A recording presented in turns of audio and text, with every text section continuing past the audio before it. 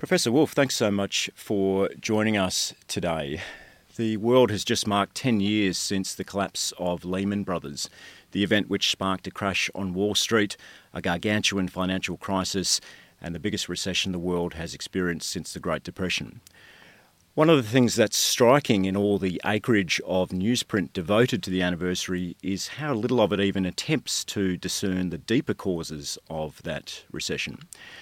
Was it merely a case of the subprime mortgage market in the United States going bust, or were the seeds of this crisis planted much earlier? Well, I think the answer is that the seeds were planted much earlier, and the two parts of your question are connected because there's a good reason why those seeds have not been addressed in the 10 years since Lehman Brothers collapsed. And the simple explanation is that the situation has gotten worse, not better. Let me give the most important single example of this. One of the central reasons why we collapsed capitalism globally in 2008 was the extreme inequality in the distribution of wealth and income that had built up in the decades before 2008. Indeed, one of the reasons here in the United States that people borrowed so much money, for example, to afford a home, is because the wages had gone nowhere for 30 years, and the only way an American could buy a home, which is part of the so-called American dream, was by borrowing. And it's no great genius required to understand that if you keep borrowing more and more, and Americans have been on a borrowing binge at least for the last 40 years for homes, for automobiles, for credit card use, and the most recent one to send their kids to college. It's not surprising that eventually a moment is reached when rising debt cannot be serviced by a stagnant wage income. And that's why we crashed in 2008. And here's the punchline. Inequality has gotten worse in the United States since 2008 compared to what it was even before that. So yes, you can't look at the seeds, because if you did, you'd make people nearly hysterical with anxiety right now. There was much talk at the time of the recession of all kinds of exotic so-called financial instruments, essentially forms of speculative trading, invented by Wall Street bankers as a way of making spectacular amounts of money, collateralised debt obligations, credit default swaps, derivatives trading, and so on. These forms of making money fall under the rubric of financialisation. Speak to the way the global economy, especially Western capitalism, has in the last few decades moved more and more away from investment in real productive activity, what's often called bricks and mortar, towards this purely financial kind of investment. Well, the central reason comes out of capitalism as a system itself. It is driven by profit.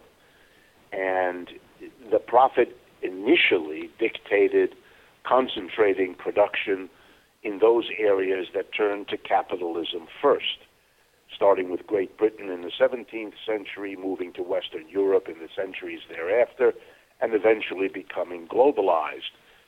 But in that process, the concentration of industries, factories, offices, stores tended to be in the centers where capitalism originated, basically Western Europe, North America, and Japan.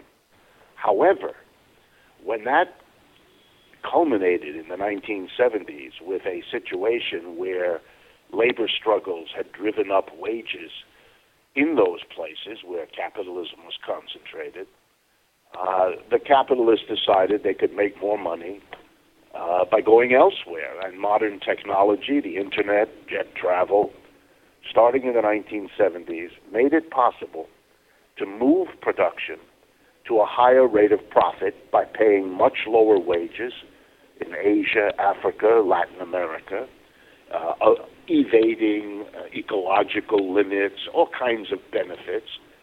So basically, productive capital, the producing of goods and services, left its old centers, North America, Western Europe, and Japan, and moved to new centers, India, China, Brazil, and so on, leaving the wealthy to become even wealthier because the ownership remained in the old centers, or at least a lot of it did. And what they needed to do was to find new ways of tapping into a production system that had moved somewhere else. And financialization is a fancy word for making a market in instruments that represent wealth, even if that wealth is produced by other people in another part of the world. So literally, the financialization is the other side of this massive movement of capital to areas of low wages, and it was fed by and made possible by the incredible increase in profits that paying low wages to Chinese and Indian laborers created for the same old people who had run capitalism all along. And so they transformed their stock markets into financial gambling houses, playing games with the slips that represent the wealth even after the wealth has gone. By the way, this is a rerun in a different form of what happened to England a century earlier. As capitalism moved away from England in terms of producing goods and services, the City of London became the financial center that arranged for the loans needed for capitalism to move to Europe, arranged for the shipping arrangements, the insurance arrangements, all the financing that goes on kept England rich through what London did financially, even though the factories had all left Manchester and Liverpool and gone to the continent. We're now seeing the same game played out on a global scale, only they're leaving the United States, Western Europe, and Japan and moving to China, India, Brazil, and so on. When the housing market collapsed in the United States 10 years ago, millions of American families lost their homes. Homeowners lost a staggering $3.3 trillion American dollars in home equity, sending millions into bankruptcy and in many cases outright destitution. Yet the banks were bailed out. The Wall Street firms responsible for the crash were rescued by colossal amounts of federal funding. Last year alone, the banks in the United States made a record $171.3 billion in profits. You've already touched on this, Professor Wolf, but explain to us in a little more detail how the recession not only didn't lead to a day of reckoning for finance capitalism, but in fact heralded an era of even greater profits of rapidly worsening social inequality. Well, basically, this is a story of what happens to a society when you get the kind of polarization of wealth and poverty that I spoke about. What happens is that the highly concentrated wealth, particularly in the financial and high-tech sectors of our economy, is so out of touch with, so disproportionate to the difficulties of the mass of people economically, that those at the top feel threatened. Their extraordinary wealth is occurring surrounded by a sea of people who stare at their wealth, utterly unable to keep up with it. And in a country that has universal suffrage, as we do, it becomes a frightening thought to those at the top that the American people may use the vote, where the majority are middle and low income people, to undo in that manner the results of a capitalist economy that is making a few people very, very rich at everybody else's expense. And so what they did is understandable. The rich went in and they bought the political system to prevent it from serving that kind of function, a redistributive function or a social change function. So when the capitalism collapsed in 2008, the same bankers who had ridiculed government inefficiency all got on their personal jets, flew to Washington, and got the government that they lambasted and ridiculed to bail them out. And so they not only didn't have to pay for the crash their activities brought to the economy, they actually made money out of it as the government poured cash into them, which they used, among other things, and your listeners may enjoy the irony, the money that the government gave the banks was used in part by the banks to lobby the Congress not to regulate them in light of what had happened in 2008, and that largely succeeded that effort. The end result is a situation where government is in the pockets of the rich. Everybody knows it. It is so gross, so glaring, so stark that really there's very little effort left in the way of an expectation on the part of the mass of people that traditional government can do anything for them. And one way you can see that here in the United States is that explains Donald Trump. He ran a campaign in 2016, literally first attacking the establishment of the Republican Party, and as soon as he had completed that, attacking the establishment of the Democratic Party, because those two parties had presided over the last 30 to 40 years of this great inequality.